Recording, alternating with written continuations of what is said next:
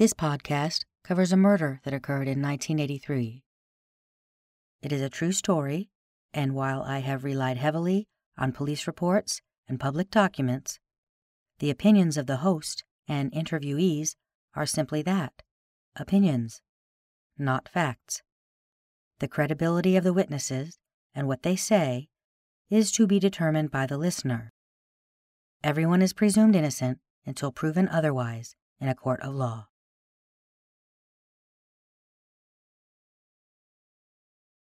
The Michigan State Police report says the original investigators did identify some persons of interest, but had not enough information on any of them for an arrest. Chief Davis of the Reed City Police Department said on a recent TV spot that there was no true suspect. Could it have been somebody with an infatuation with her? Yes.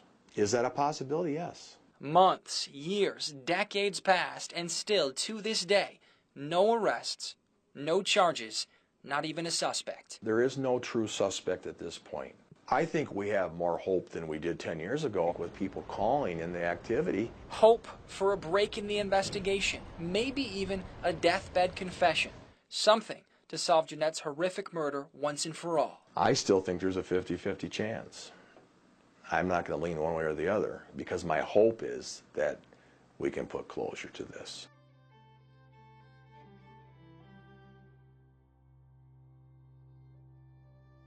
I can only tell you, based on the Michigan State Police report, who they went at pretty hard in the early days and years of the investigation.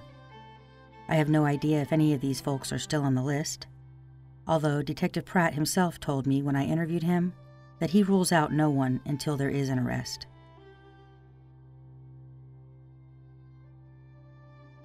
The initial fingerprint list that they put together was comprised of the following people. Christopher Cassavetes, that would be Sr. He was a customer who lived in the area. I spoke to his son, Christopher Cassavetes Jr., and he told me that his father was in to make a purchase that day. His name never came up again in the report. All of the employees were printed, including Flossie, both Dave and Bonnie Ingalls, John Ingalls, the store manager, Donna Evans, another employee, Angie Tilley, the clerk who found Jeanette, and a man named David Sandlin, who was a part-time employee. According to his wife, he only worked there on truck delivery days. Early on, he was compelled to turn over some clothing, so it appears he may have gotten something on them that looked like blood. His name also never comes up again in the report.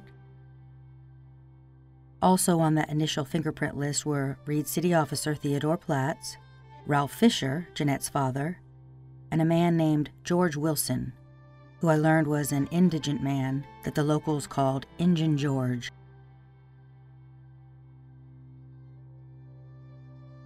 George Wilson, aka Injun George, was interviewed by Detective Pratt, and his name came up a great deal when I spoke with Reed City residents regarding this case. I found that for the most part, people generally pointed a finger in his direction because he was a local eccentric who collected bottles and cans and was generally odd enough to make people uncomfortable.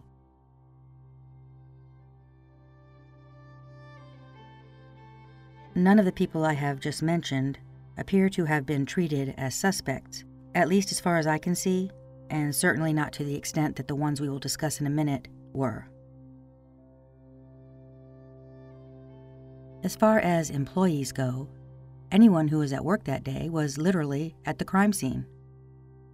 If their alibi is that they were at work when the murder occurred, they would remain on the persons of interest list, unless there was some other way to verify that they had not gone down, killed Jeanette, and then somehow cleaned up and remained in the store, acting as if nothing had happened until someone found her body.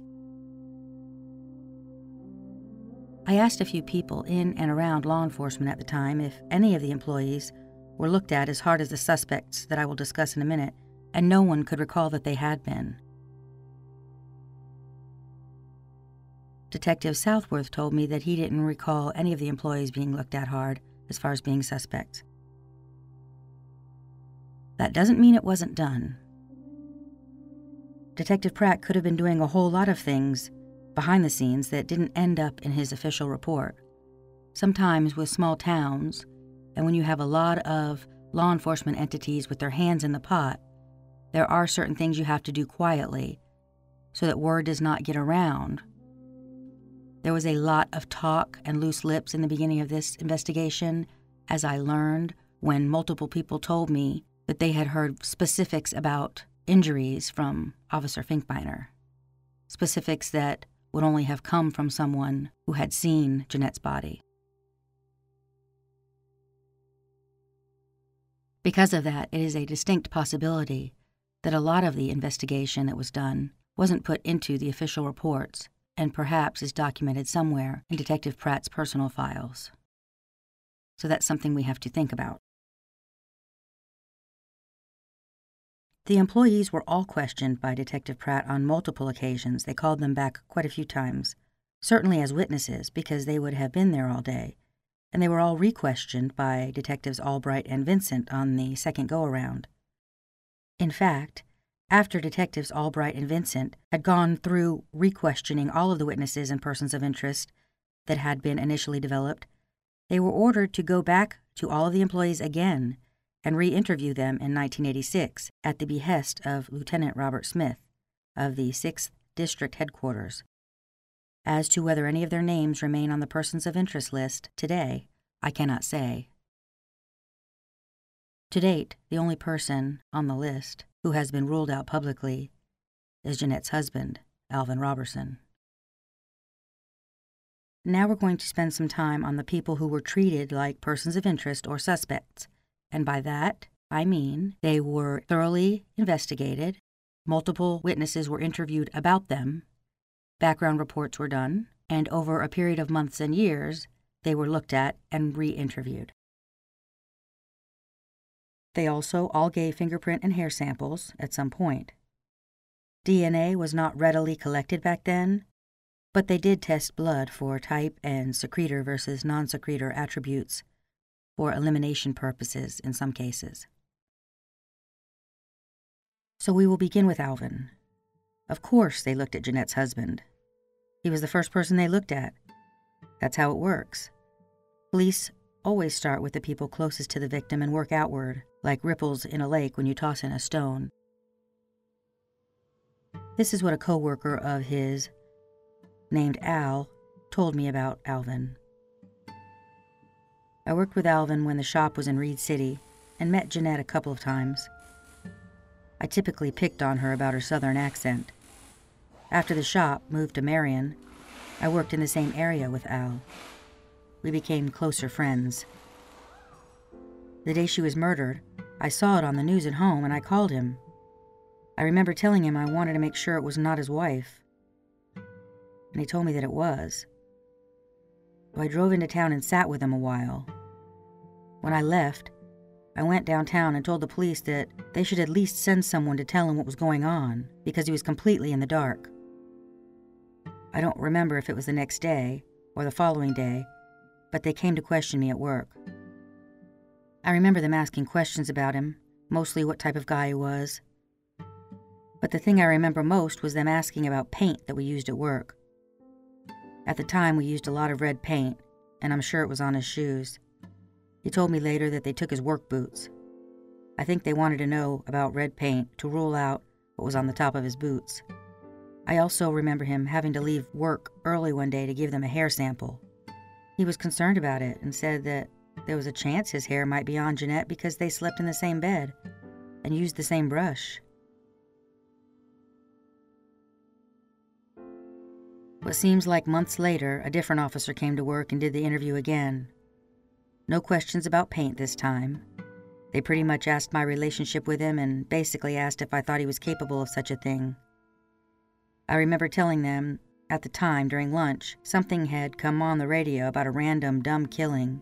Alvin started crying and said something to the effect of, "Has the whole world gone fucking crazy?"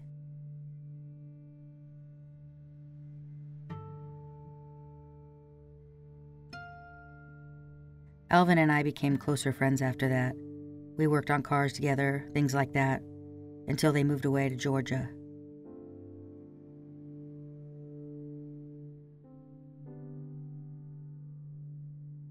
What I was left with after Al Foot's recollection is an image of Alvin Robertson sitting in the apartment and looking at his children after finding out that his wife is dead, and he's wondering what he's supposed to be doing because he has no frame of reference for what's happening right now.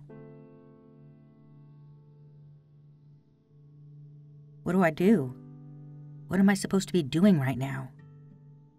So he's just sitting there, paralyzed, wondering, like Al said, has the whole world gone fucking crazy?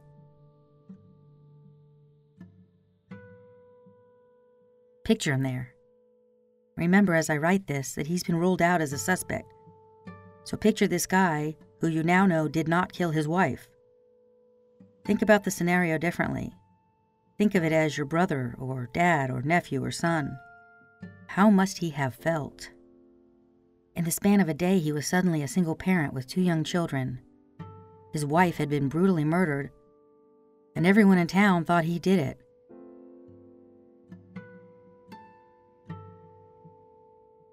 It's easy to speculate. Of course the husband did it.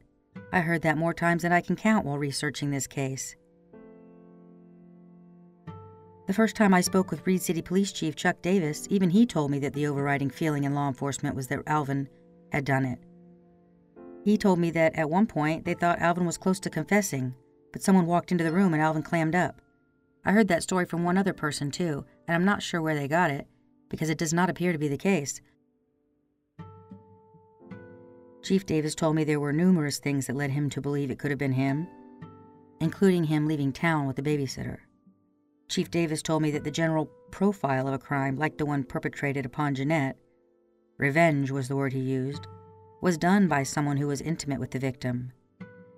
But he did say that it could also have been someone that she had turned down.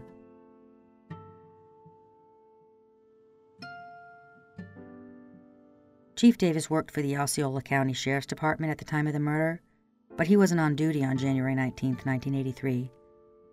To his credit, when we spoke the first time at the Reed City Police Department, he probably hadn't looked at that file in years, and I have no indication that he ever worked the case personally prior to that.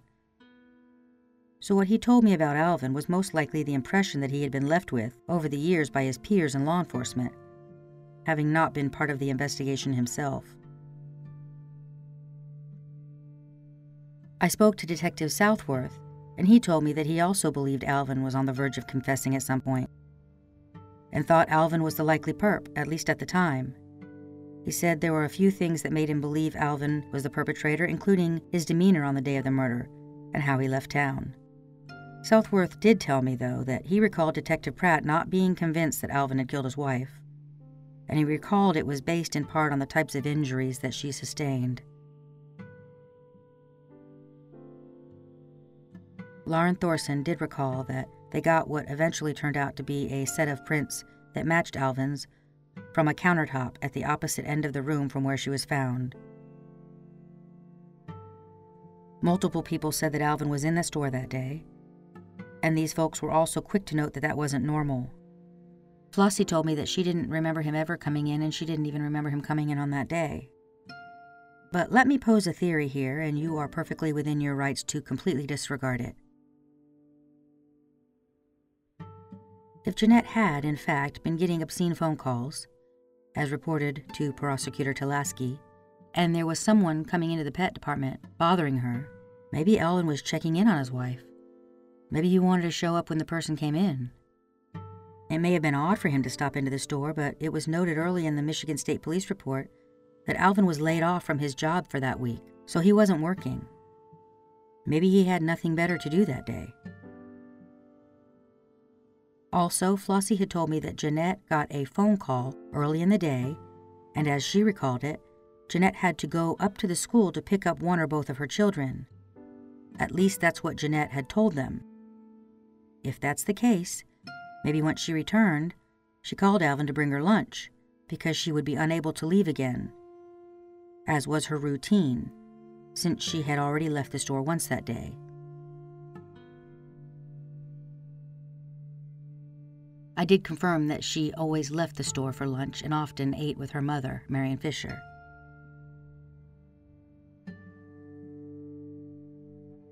Many people pointed to the fact that Alvin left town right after the murder as evidence of his guilt. That's something I am happy to clear up right now.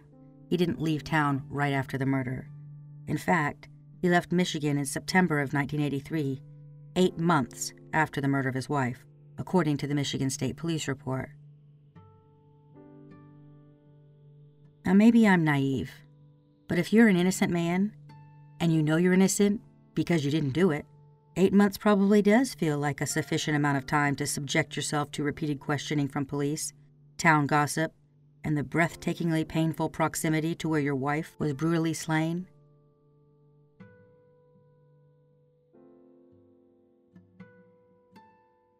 So I'll do it because I don't think anyone else will. I apologize for everyone who thought it, everyone who said it, and for the entire town of Reed City thinking it, because somebody should. While I understand from an investigative standpoint that what was done had to be done, I'm sorry for everything you were forced to endure. I'm sorry you lost your wife, and your children lost their mother. Mr. Robertson, I'm so sorry.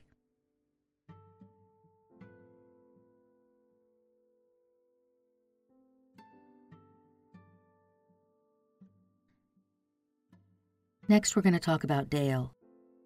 Dale was a teenager who lived in the same apartment complex as Jeanette and visited her in the store often. In fact, according to Marion Fisher, he came by Jeanette's apartment with a friend on the day she was murdered. About Dale and what his relationship was with Jeanette, I got everything on the spectrum from he had a crush on her to one gentleman who lived near Upton at the time of the murder telling me that Dale had once told him that he'd spent the night with her. Because we're talking about a teenager, we have to remember that they often say and do things that aren't all that smart, and that will play into his story in just a moment. It seems, based on this story I heard from Chris Cassavetes, whose father had been in the store that day, that it got around the apartment complex pretty quickly. Chris told me that on January 19th, 1983, he was going to a friend's house after school around 5 or so. One of the friends had heard a blurb on the 5 o'clock news about a murder down at Gamble's, and when Chris got there, they were all revved up to find out what had happened. They wanted Chris to go down and ask Jeanette about it because they knew he was friends with her. So he put on his coat and headed over to Jeanette's. He said to me, "Thank God the little Langworthy girl intercepted me. She was running towards me from Jenny's house." Jenny is Jeanette's daughter. And she said, "Chris, Jenny's mom is dead." Chris wasn't questioned at the time of the murder, but he was questioned when he was living out of town with relatives a couple years later. He said some state police showed up, and their questions were mostly about Dale. Apparently, Dale had made a wanted poster over at the Career Center in computer class and hung it in his bedroom window. A wanted poster. He hung it in his window, where everyone in town could see it. Chris took this as jestful, but it seems as though Dale felt that police thought he had killed Jeanette and he was feeling the pressure, so he acted out like awkward teenagers tend to do in situations where they have no idea how they're supposed to be acting, nor do they fully appreciate the possible ramifications of their impulsivity. I mean, how would you act if this older girl that you had a crush on got murdered? One of his buddies probably should have, and likely did, tell him that putting a wanted poster in his bedroom window for the whole apartment complex to see was probably not the best way to go. Having heard that teens from the apartment complex seemed to gravitate toward Jeanette's apartment, I asked Chris if people generally hung out there, and he said yes, she was very friendly, and they just were sort of all in and out. Mark Truman told me that he thought Jeanette acted differently around Dale than other people. I didn't find anything in the report to suggest that Dale had been in the store that day, though. Police did interview his high school principal as well as the administrators at the Career Center, where he went off campus for part of the day. Mark Truman told me that he did remember Dale being at school that day, because he saw him. In January of 1984, Dale gave finger and palm prints for comparison purposes, and the report notes that at that time no additional information was gleaned in the interview Detective Pratt did since his last interview in February of 1983. The final notation made in 1985 was a list of 4 items in manila envelopes with the notation, The above items were obtained on January 4, 1984, and submitted to the Bridgeport Crime Lab on October 9, 1985. It looks like they had the samples they needed and they were trying to rule him out. Next, we're going to talk about Lee Peterson, and this subject is a bit sensitive.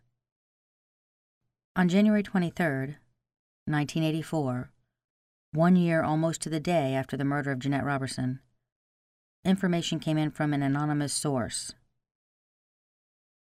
Quote, "The source feared that he may have been involved in the homicide of the victim in this case. The source said that the subject had returned to the area 2 weeks before Christmas in 1982 and was staying with a relative.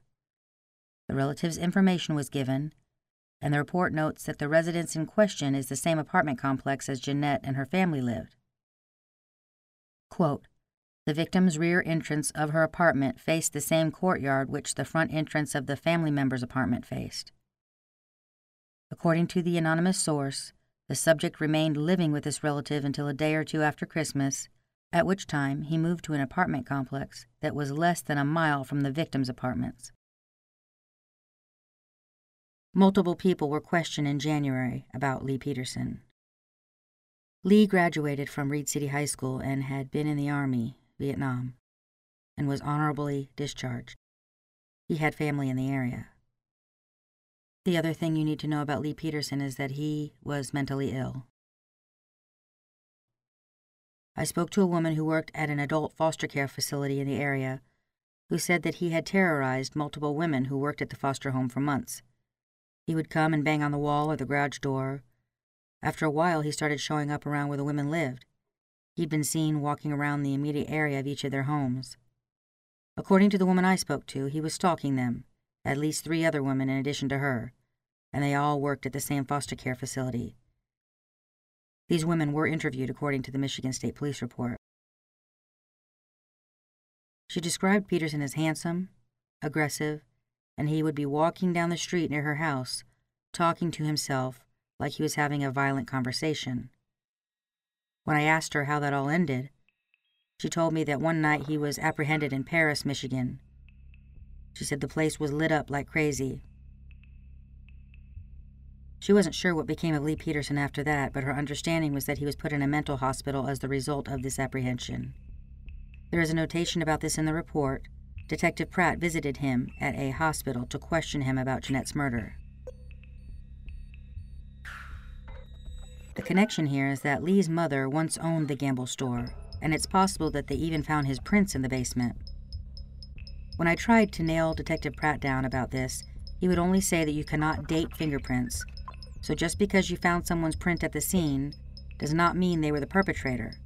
And also, on the other side of that coin, not finding someone's prints there does not necessarily exclude them.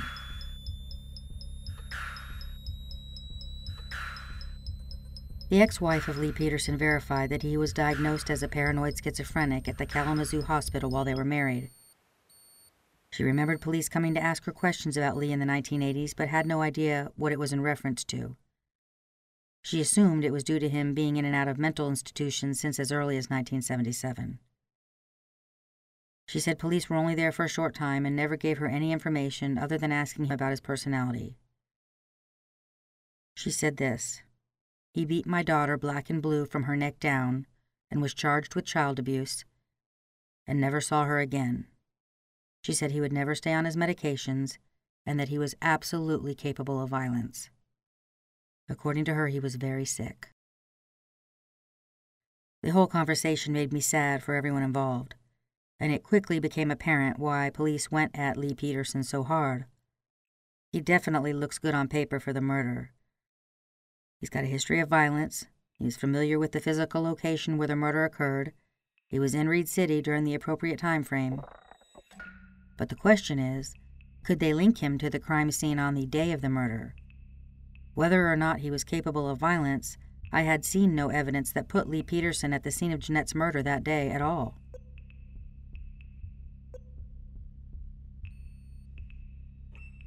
On October 8, 1984, Detective Pratt traveled with Eldon Whitford, a local social worker, to Traverse City State Hospital. They met with a caseworker and psychiatrist to discuss Lee's ability to be questioned about the murder. Detective Pratt was told that Lee could differentiate between right and wrong and would be aware of what happened in January 1983.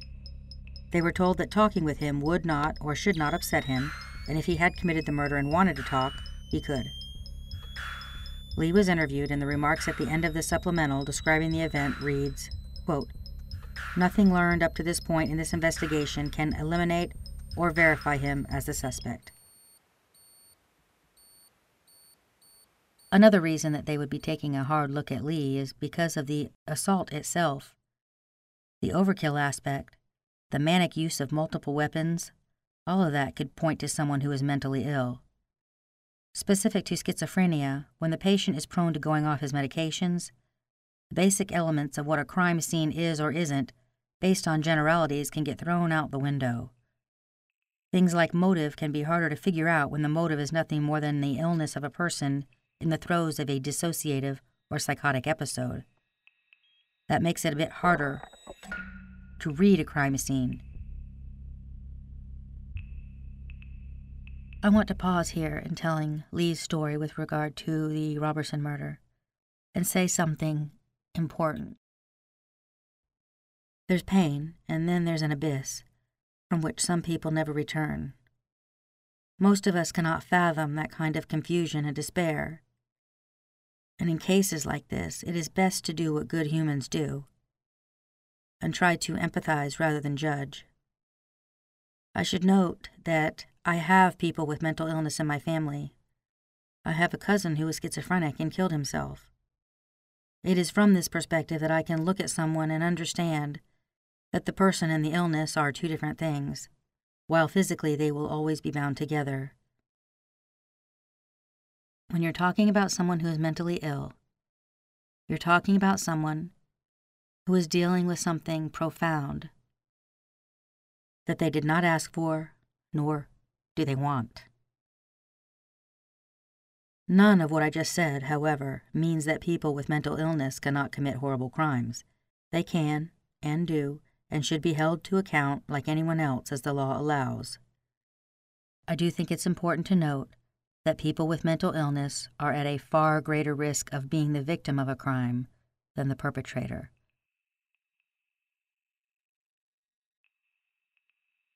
So with that said, here's where Lee's story goes from there, from that hospital where he stayed for some unknown time, until August 25, 1996, 13 years after the death of Jeanette Roberson. A man named Bernard Rouse walked into the Cadillac Police Department and said that he had found a man lying dead with a knife beside him.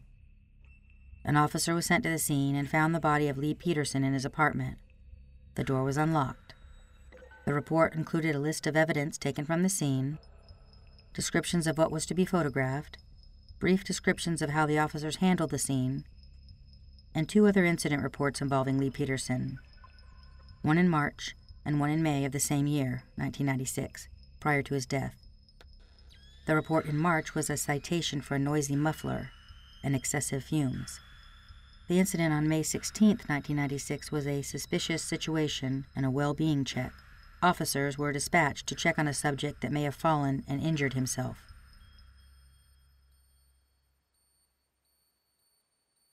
Quote, "Initial contact with Lee Peterson required the fire department and EMS to assist, as he had an apparent injury, dried blood near his ear, and his mattress was smoldering.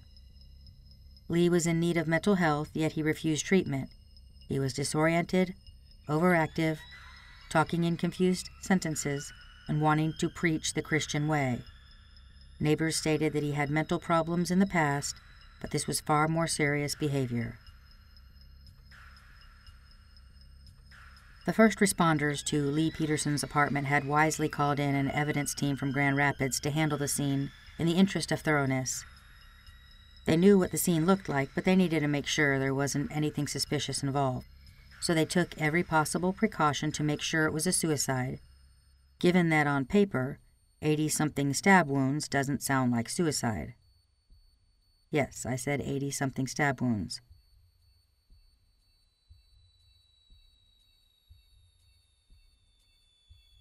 But when you get a look at the images, you quickly get a picture of what occurred. Errant pills scattered around the apartment, fine blood spatter on the hallway walls, bathroom floor, and kitchen counter and floor. The victim laying on the floor in the living room area, fully dressed, with what appears to be tears in his shirt over his left chest area. The officers took great care in documenting the entire scene, and it seems clear that whatever occurred during Lee Peterson's last day, it took a little while.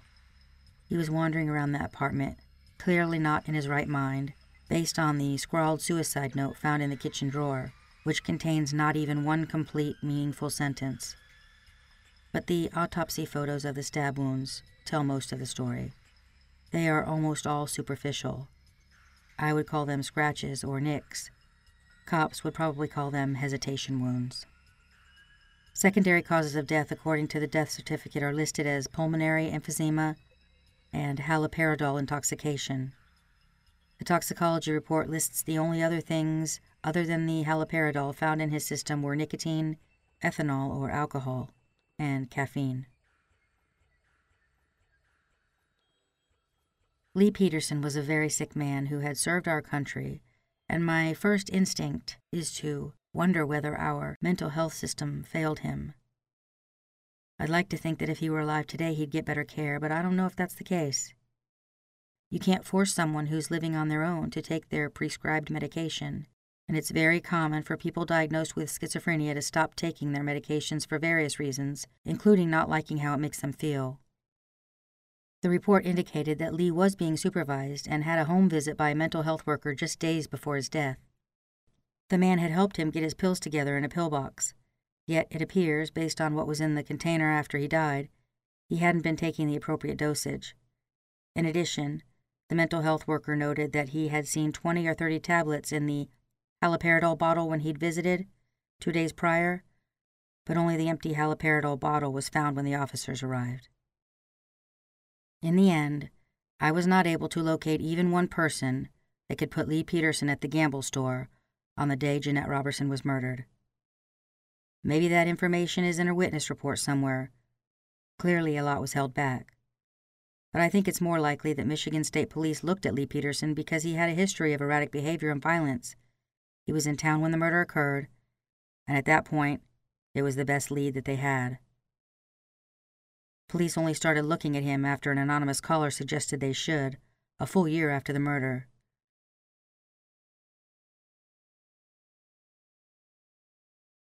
Chris Mills seems to me like an even more desperate lead, a young man who basically got swept up in a murder investigation because he had a vengeful ex-girlfriend, scratches on his face and hands, and had driven through Reed City the day Jeanette was murdered.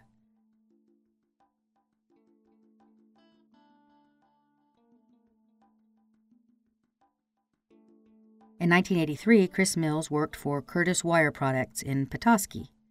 He was a truck driver who hauled things like refrigerator wire and oven racks from Grand Rapids to Petoskey, which means he passed through Reed City by way of Old Highway 131.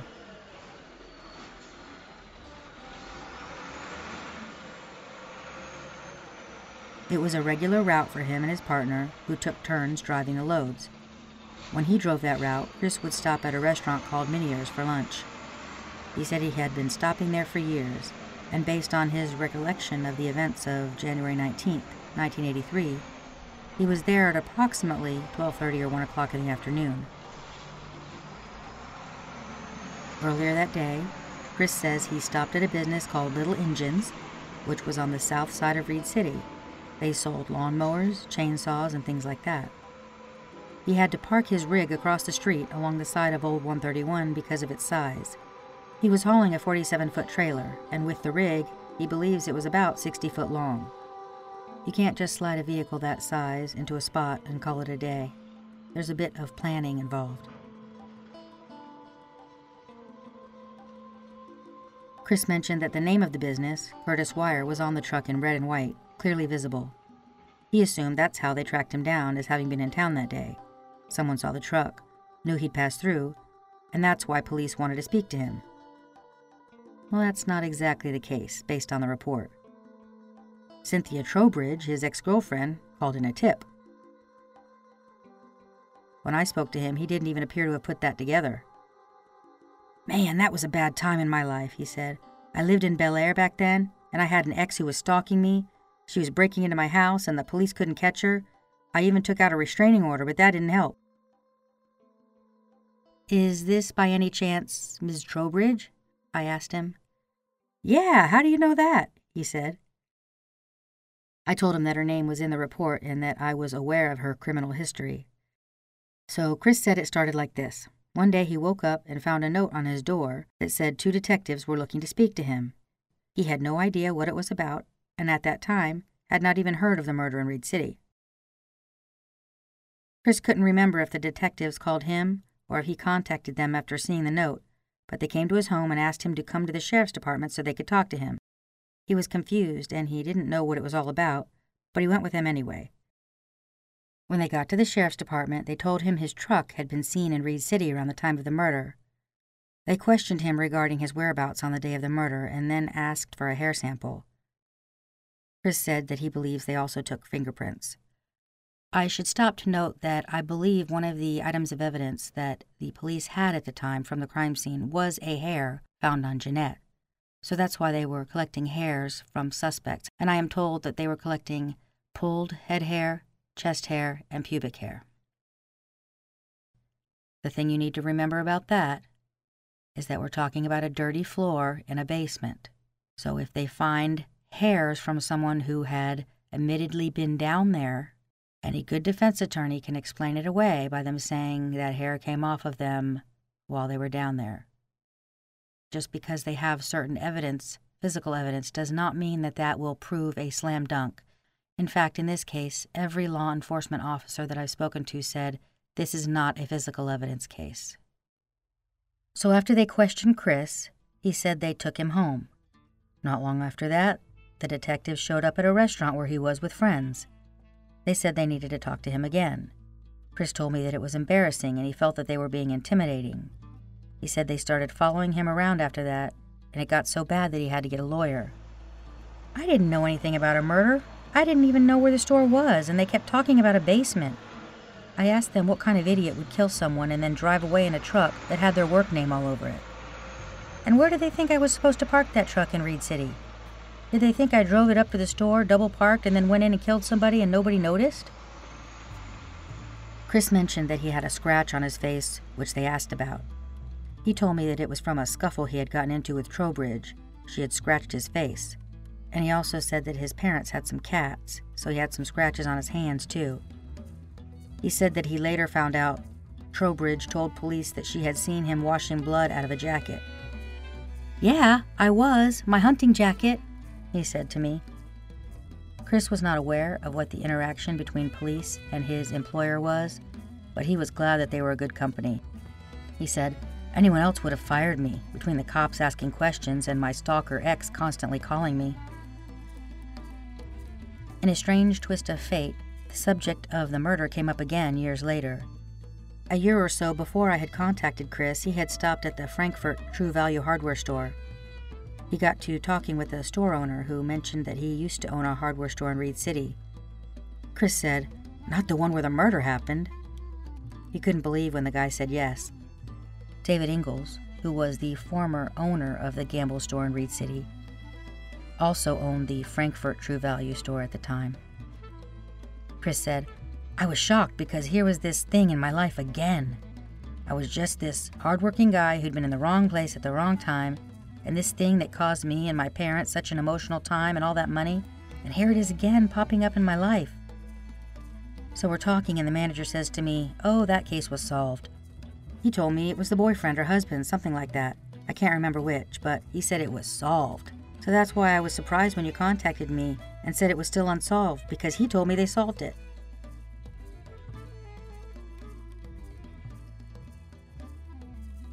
So those are the people: Alvin, Lee Peterson, Dale, Chris Mills, who the police spent the most time on in the 3 years after the murder. I don't have any documents after that. I have no idea where the investigation went, but those are the people that they looked at the hardest.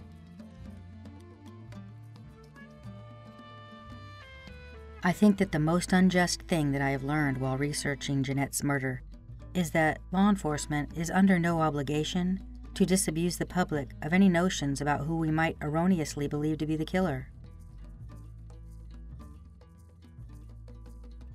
Alvin and Lee were just two people associated with this case that certain locals were positive had killed Jeanette. One would think it easy enough for cops to publicly say, "We ruled him out," but it's not something that they can always do. If they cannot positively eliminate or verify someone as the suspect, then they're left on the list until someone's arrested. If an arrest never happens, well, there will always be that question in someone's mind. But we have to remember something. Not everyone police looked at committed this crime. In fact, that gruesome honor goes to but one person.